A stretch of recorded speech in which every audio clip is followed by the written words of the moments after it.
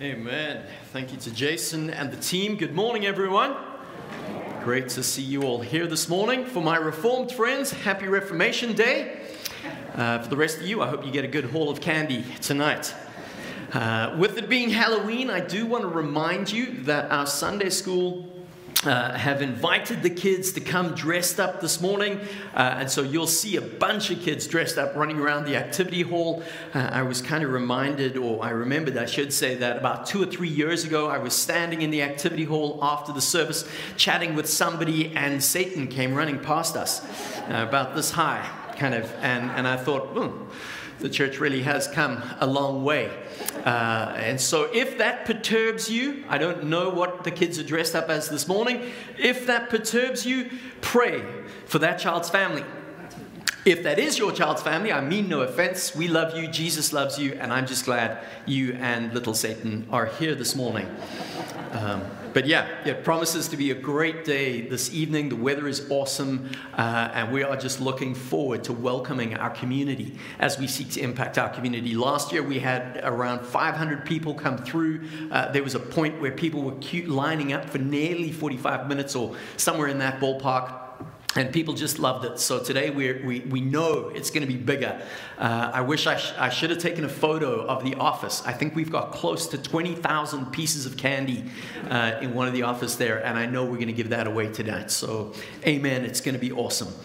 Before I dive in, just kind of by way of announcements, this is one of those important family matters or church family matters. A couple of weeks ago, we announced that both Marvin and Jason will be leaving us at the end of November, and so we will kind of celebrate them and we will honor them in the next couple of weeks as we pray for them, as we set them apart, as we kind of let them go as kind of God leads them into their next season. And obviously that's going to create a couple of gaps within ministry, within the office, and we know that, the board knows that, the subcommittee of the HR team knows that, we as a pastoral team know that. So we're kind of journeying through how we fill that gap in the next couple of months.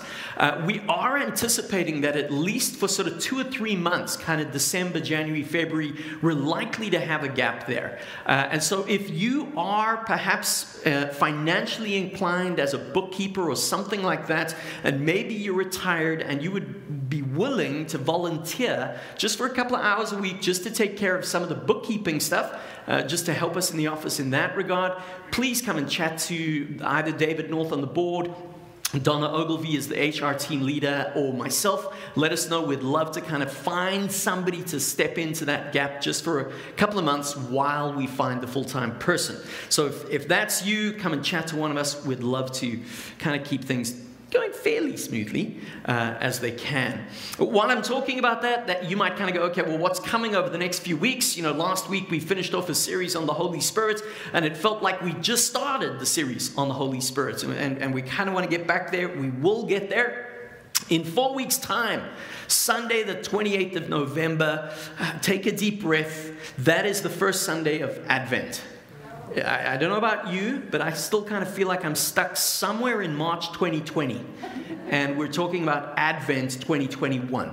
That Sunday, the 28th of November, is going to be an awesome Sunday for us as White Rock Baptist Church, because that Sunday is our ordination service for Pastor Jennifer and for Peter Anderson as we officially ordain them into ministry. And I know some of you are going, I didn't realize she hadn't been, because she's been with us for over a year. And Peter as well has been with us for a while. Because of COVID and the effects, we haven't been able to celebrate that. So we're going to celebrate that on Sunday, the 28th of November. Larry Schramm, our regional minister, will be preaching, and he'll be sharing with us, and that's going to be a great day. But of course, that leaves us with 4 weeks today and the next 3 weeks before we get to that. So what are we doing? Well, you would have seen that image at the beginning of the service. Good news in a world of fake news. This is what we're looking at over the next 4 weeks. Good news in a world of fake news. And of course, for those of us who've grown up in the church, for those of us who kind of understand, when we hear the term good news, we immediately think the gospel. And indeed, it is the gospel of Jesus Christ that is good news to the world. And so when we talk about that, we're talking about sharing good news. But when I say sharing good news, the word that jumps to mind is the word evangelism. The Angus Reid Institute did some research around church life and some of the words we use, and it was interesting to discover that evangelism is one of the most scary words, both within church and outside of church. In church, we have this view of, oh dear, if I'm not preaching the gospel to every single person I meet, I'm not a good Christian.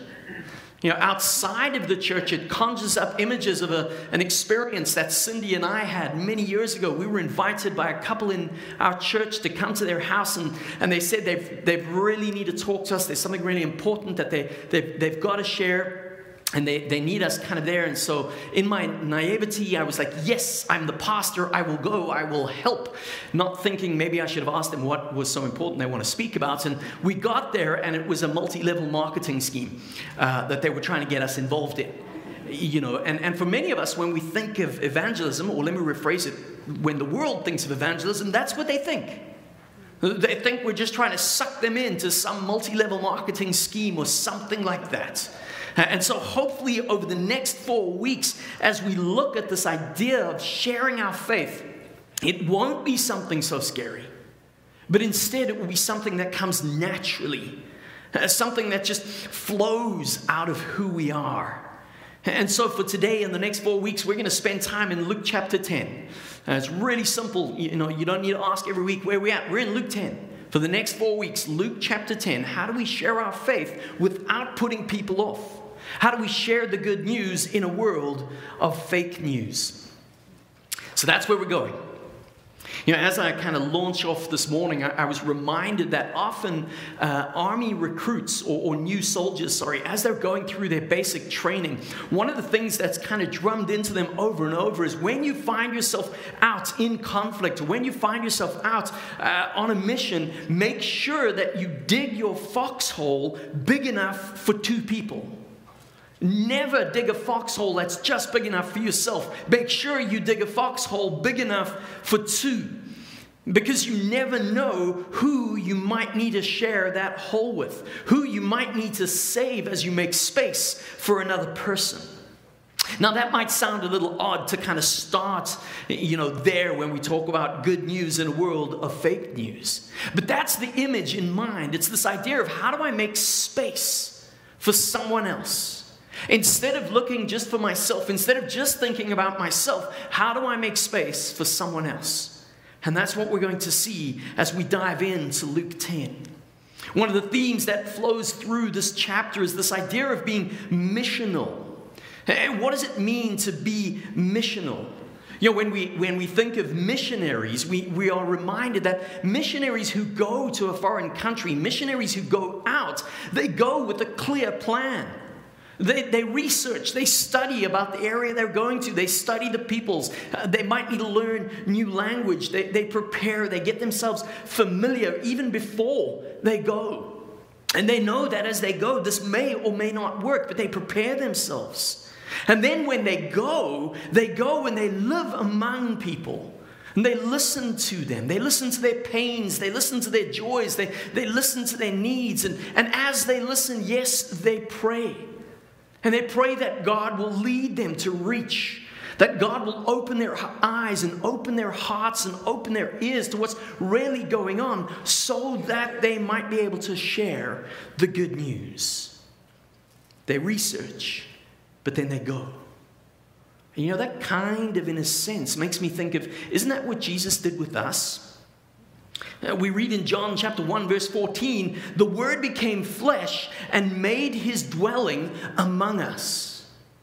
In Matthew chapter 1 and verse 23, we read of the prophecy of Jesus coming, and it says, the virgin will be with child, and the virgin will give birth to a son, and they will call him Emmanuel, which means God with us. This was Jesus' strategy for us. We think of it in big terms. We think of for God so loved the world. We think of it kind of this global sense. And yes, God did love the world and Jesus did come for the whole world. But at the end of the day, Jesus came into a local community. Jesus took up residence in a community. And in that community, in that neighborhood, Jesus became relational. He was present with people. When I was growing up in one season of our life, my brother Anton, his really good friend was our next door neighbor. And so they kind of became friends and hung out and got to know each other and became kind of just really close. And our family got to share a bit of life with their family. And because Anton and James were such good friends, Anton used to take James off to church with him because there was relationship. And he would go to youth. And slowly the gospel penetrated into this man's life, or into this young man's life. But it was really interesting because his his brother and sister who were older, also had a group of Christian friends. But these Christian friends treated the two of them like a project. And as soon as they realized these two weren't interested in that moment of becoming Christian, they just ignored them and left them and moved on. And of course, that made them even more cynical and critical about Christians. And this is why when we look at Jesus, Jesus sets this model for us. He becomes relational and he becomes into the presence. And this is the invitation for us as we learn from Luke 10. And just before we read Luke 10, I want to point out one thing as we read that. You're going to see Jesus sends out his disciples 2 by 2, or in pairs of 2, I should say. Now, don't think of this as a prescriptive model. And really what we're looking at here is a descriptive model, because what Jesus is saying is when you go out into community, you need to go in at 2, 3, 4 or more people. Because as they see you living together, and as they see you sharing Christ together, as they see you relating together, that's what will be part of that mission strategy. So don't think, okay, well then, Brian, I'll take my friend here and we're going to go down this street. Brian, you take your wife and you go down that street. No. It's about moving in and being relational. If you have your Bibles, turn with me to Luke chapter 10. It will be up on the screen behind me. We're going to break it into 4 sections because there's a lot in Luke 10 as we look at verse 1 to 20. I'm not going to touch everything in that passage. I know some of your life groups are probably going to look at 1 or 2 words and look at 1 or 2 verses and have some great conversation on things that I might not touch on this morning. But there are 4 key thoughts that jump out for me from Luke chapter 10. And the first thing that jumps out is this idea of presence. Not presents as in Christmas presents, presence.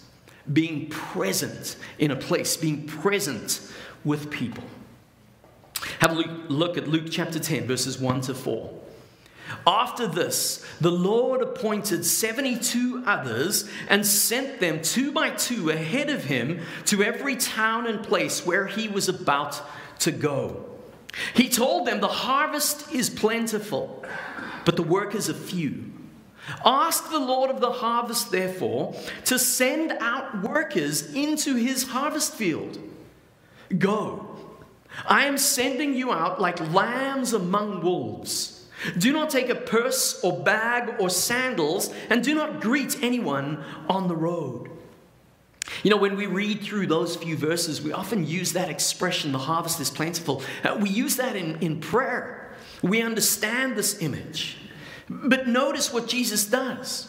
Jesus sends the workers into the harvest field. When you and I pray that prayer, when we pray, Lord, the harvest is plentiful, send workers, Jesus says, sure thing, get up and go. We're the answer to that prayer. We go into the world, we move into the culture, and we bring the kingdom with us as we go. So that those to whom we become present begin to experience the kingdom of God. And they see the kingdom of God in effect as we live together in the midst. There are many stories shared around evangelism, and many of them are spectacular, and we kind of go, wow, that's just incredible. We think of the conference speaker who kind of sits on an airplane and shares with somebody next to them, and before they've landed, this person has become a Christian and wants to get baptized, and we go, wow, that's awesome. Or we hear of a preacher who goes to a restaurant and connects with the waiter and gives them this big tip and asks them how they're doing, and by the end of the meal, the waiter is a Christian.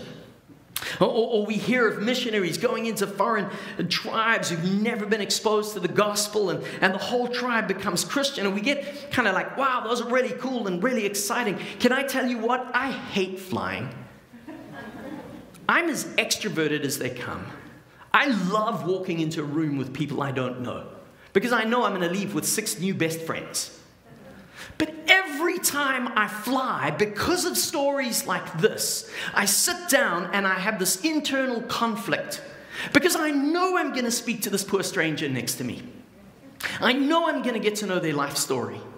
But I always feel like if I don't convert them, I failed. That's not what we're called to. Those stories are great, but that's not what we're called to. We're called to be present. And so when Jesus sends us, his disciples, out, he calls us to be present in a community, to live, to do life. Yeah, sure, you might fly and sit next to a stranger who you're never going to see again. Dare I say, God has plans for that stranger. Don't panic. But you're going to see your neighbor pretty frequently. You're going to see a colleague pretty frequently. You're going to see some family members who need Jesus pretty frequently. And we're invited to do life and to be present, to enter into an ongoing conversation where Christ becomes just part of the conversation with us. You know, over the last 300 years, when we've spoken about missions, for most of us, the mindset or this idea is it's about foreign missionaries going off to a foreign country. And in fact, we thought to ourselves, well, we Westerners are Christianized, and so we send off to those that are not in the West. Yeah, and that's a terrible mindset, if you ask me. I think we made some terrible assumptions. The whole point of being missional, the whole point of going on mission is to be present. It's to get to know. It's to invite friends around to watch a football game and to laugh and to do life together. And yes, when the opportunity comes to share, but you don't have to preach, you don't have to get up on a soapbox, you don't have to give the 4 spiritual laws while you're handing over some chicken wings. You can just enter the conversation, bring Christ. You know, hey, my kid was at a youth camp last week and they had a blast. They had so much fun. You know, I don't want to steal the thunder because, you know, they'll take it away, but they had so much fun and I get to share that with somebody else and they kind of go, oh, wow, okay, tell me more. That's what it means to be present. And so when Jesus sends us out and when Jesus sends us to share the good news in a world of fake news, he's saying, go and be present and live as my disciples in that place. But Jesus doesn't only say, go and be present. Jesus says, bring peace. This is the second thought from this passage. If you look back at Luke chapter 10 as we read verse 5 and 6. Luke 10, verse 5 and 6. When you enter a house, first say peace to this house. If someone who promotes peace is there, your peace will rest on them. If not, it will return to you. You know, oftentimes this idea of sharing Christ, it's kind of gone a bit skew because we've bought into this idea that, well, I've got the truth, I've got the gospel, I've got the good news. And yes, I understand that from Scripture, but we've entered into conversation almost in a militant and combative sense. It's a one-way conversation. I'm here to tell you why you're wrong and why you need to listen to me. Is it any wonder why non-Christians kind of try and deflect us? We haven't even heard where they're coming from. We haven't heard what's important to them and why those things are important. Or we haven't heard why they're skeptical of Christians. Because invariably it's because of people like us. And so Jesus says, I don't want you coming in there from this position of superiority. I don't want you coming in there with this idea of, well, I know all the answers and you just be quiet and listen to me. No, Jesus says, go and bring peace. Bring peace. And when we think of peace, it's that Hebrew mindset of shalom. It's wholeness. It's relational wholeness. It's emotional wholeness. It's spiritual wholeness. Jesus says, go and be an agent of peace. Bring peace into that place. It's more than just saying a word. It's more than just preaching the gospel. It's bringing peace. It's living in peace. And it means when I speak to somebody, even though we might have a difference of opinion and a difference of belief, I don't enter into an argument and a fight. I listen. Why do you believe that? Why do you view the world that way? Well, let me share with you why I believe this way. And let's chat, let's discuss. And as we do that with that shalom, with that sense of peace, we will find ourselves far more able to bring the peace of Christ into that place. Because it's a gift of God. It's not a cheap sales pitch as we try and present something. And so we're invited, go, proclaim peace, live at peace, be at peace. And when I talk about peace, this is part of that illustration of going in pairs, going in 2 by 2. I don't know if you've ever had to share a house with a friend or share a space with a friend. I think back to friends of ours who kind of moved into an apartment together and decided it would be cheaper and they would, be able to share all the expenses. Man, that stretched that friendship to the point that they realized we actually need our own places. And I wonder if Jesus doesn't do this on purpose. He wants us to go off together because it's going to be difficult. And as we live at peace with one another, that's what the world sees. The world is in turmoil right now. With mask mandates, with vaccine mandates, the church is split. And there are divisions as people, even within the church, don't want to talk to other people in the church because, that person has a mask on, or that person doesn't have a mask on. Or that person won't answer whether they're vaccinated or not, or that person won't show me their passport. And we're divided. Is it any wonder why the world looks at us and says we're not really interested? Jesus says, live at peace with one another. That doesn't mean we agree on everything. We will never agree on anything. On everything, sorry. Hopefully we do agree on some things. That's kind of hope for some things, some wins. But we're never going to agree on everything. That's foolish to think that. But you know what? Even on those things we disagree with, we can be at peace with one another. We can love one another. We can support one another. We can encourage and defend one another. So instead of trying to argue with somebody who holds a different view, seek to understand why they hold that view. And offer grace. Because as we live at peace, Jesus says that's what will build the church. Remember, that's what Jesus says. By this, the world will know that you are my disciples if you love one another. John 13, verse 35. So Jesus sends his disciples out to go and be present and to live at peace. And the third thing Jesus says to them, and this is my all-time favorite, Luke chapter 10, verses 7 to 9, Jesus says, practice hospitality. Practice hospitality. I have the spiritual gift of receiving hospitality. Luke 10, verse 7 to 9. Stay there, eating and drinking whatever they give you, for the worker deserves his wages. Do not move around from house to house. When you enter a town and are welcomed, eat what is offered to you. Heal the sick who are there and tell them the kingdom of God has come near to you. For those of us perhaps not raised in the church, we might not fully understand this idea of hospitality. And I was just joking about I have the spiritual gift of receiving.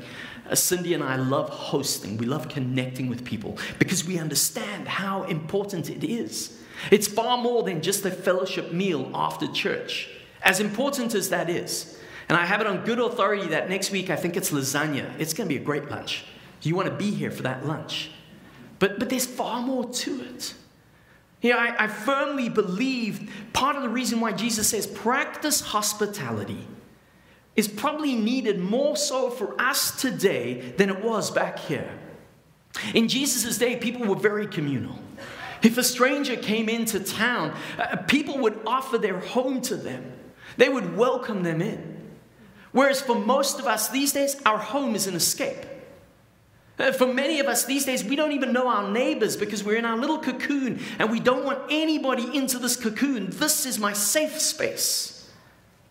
And so Jesus says, invite people into your safe space and go in turn into their safe space. Because there is something incredible that takes place when we share a simple meal with others. Some of you, when I talk about hospitality, you're starting to panic because you're like, well, does that mean I've got to roast something and cook something huge and then have dessert? No. Honestly, some people are perfectly happy just receiving some Kraft mac and cheese and conversation.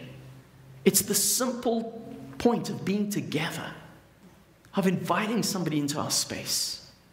And so Jesus says, go and practice hospitality, because hospitality is something we experience together, and it reveals who we really are.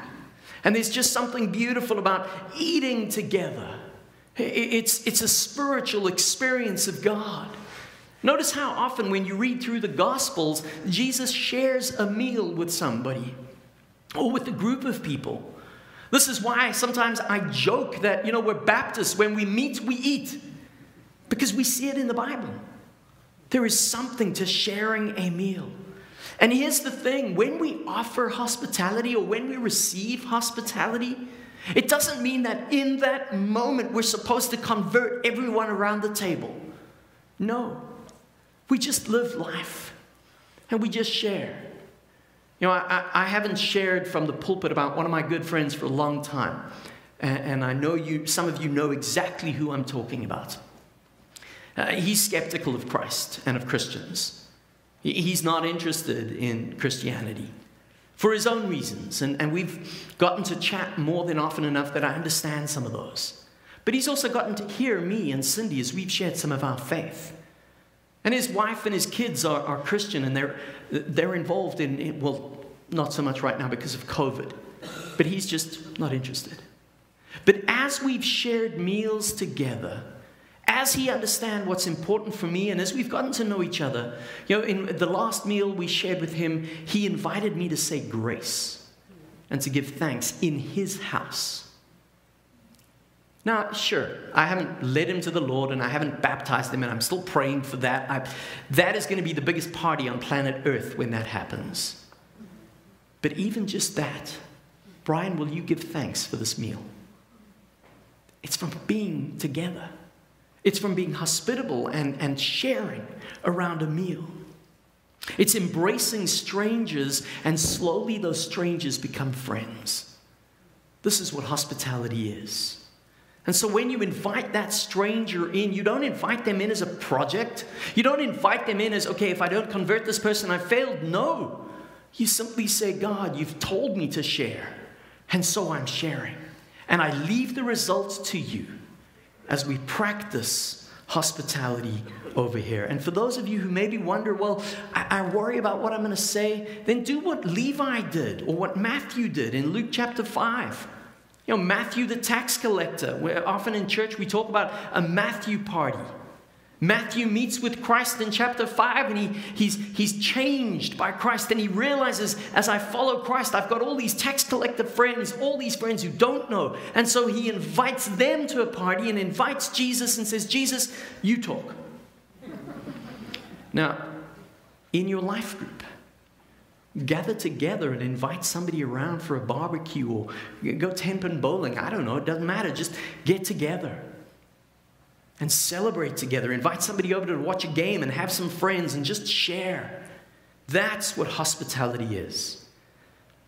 And as I read through Luke chapter 10, as I see this idea of presence, as I see this idea of peace, and as I see this idea of hospitality, the fourth thing that jumps out of me, and I know we will all be able to do this in the Holy Spirit, is to celebrate.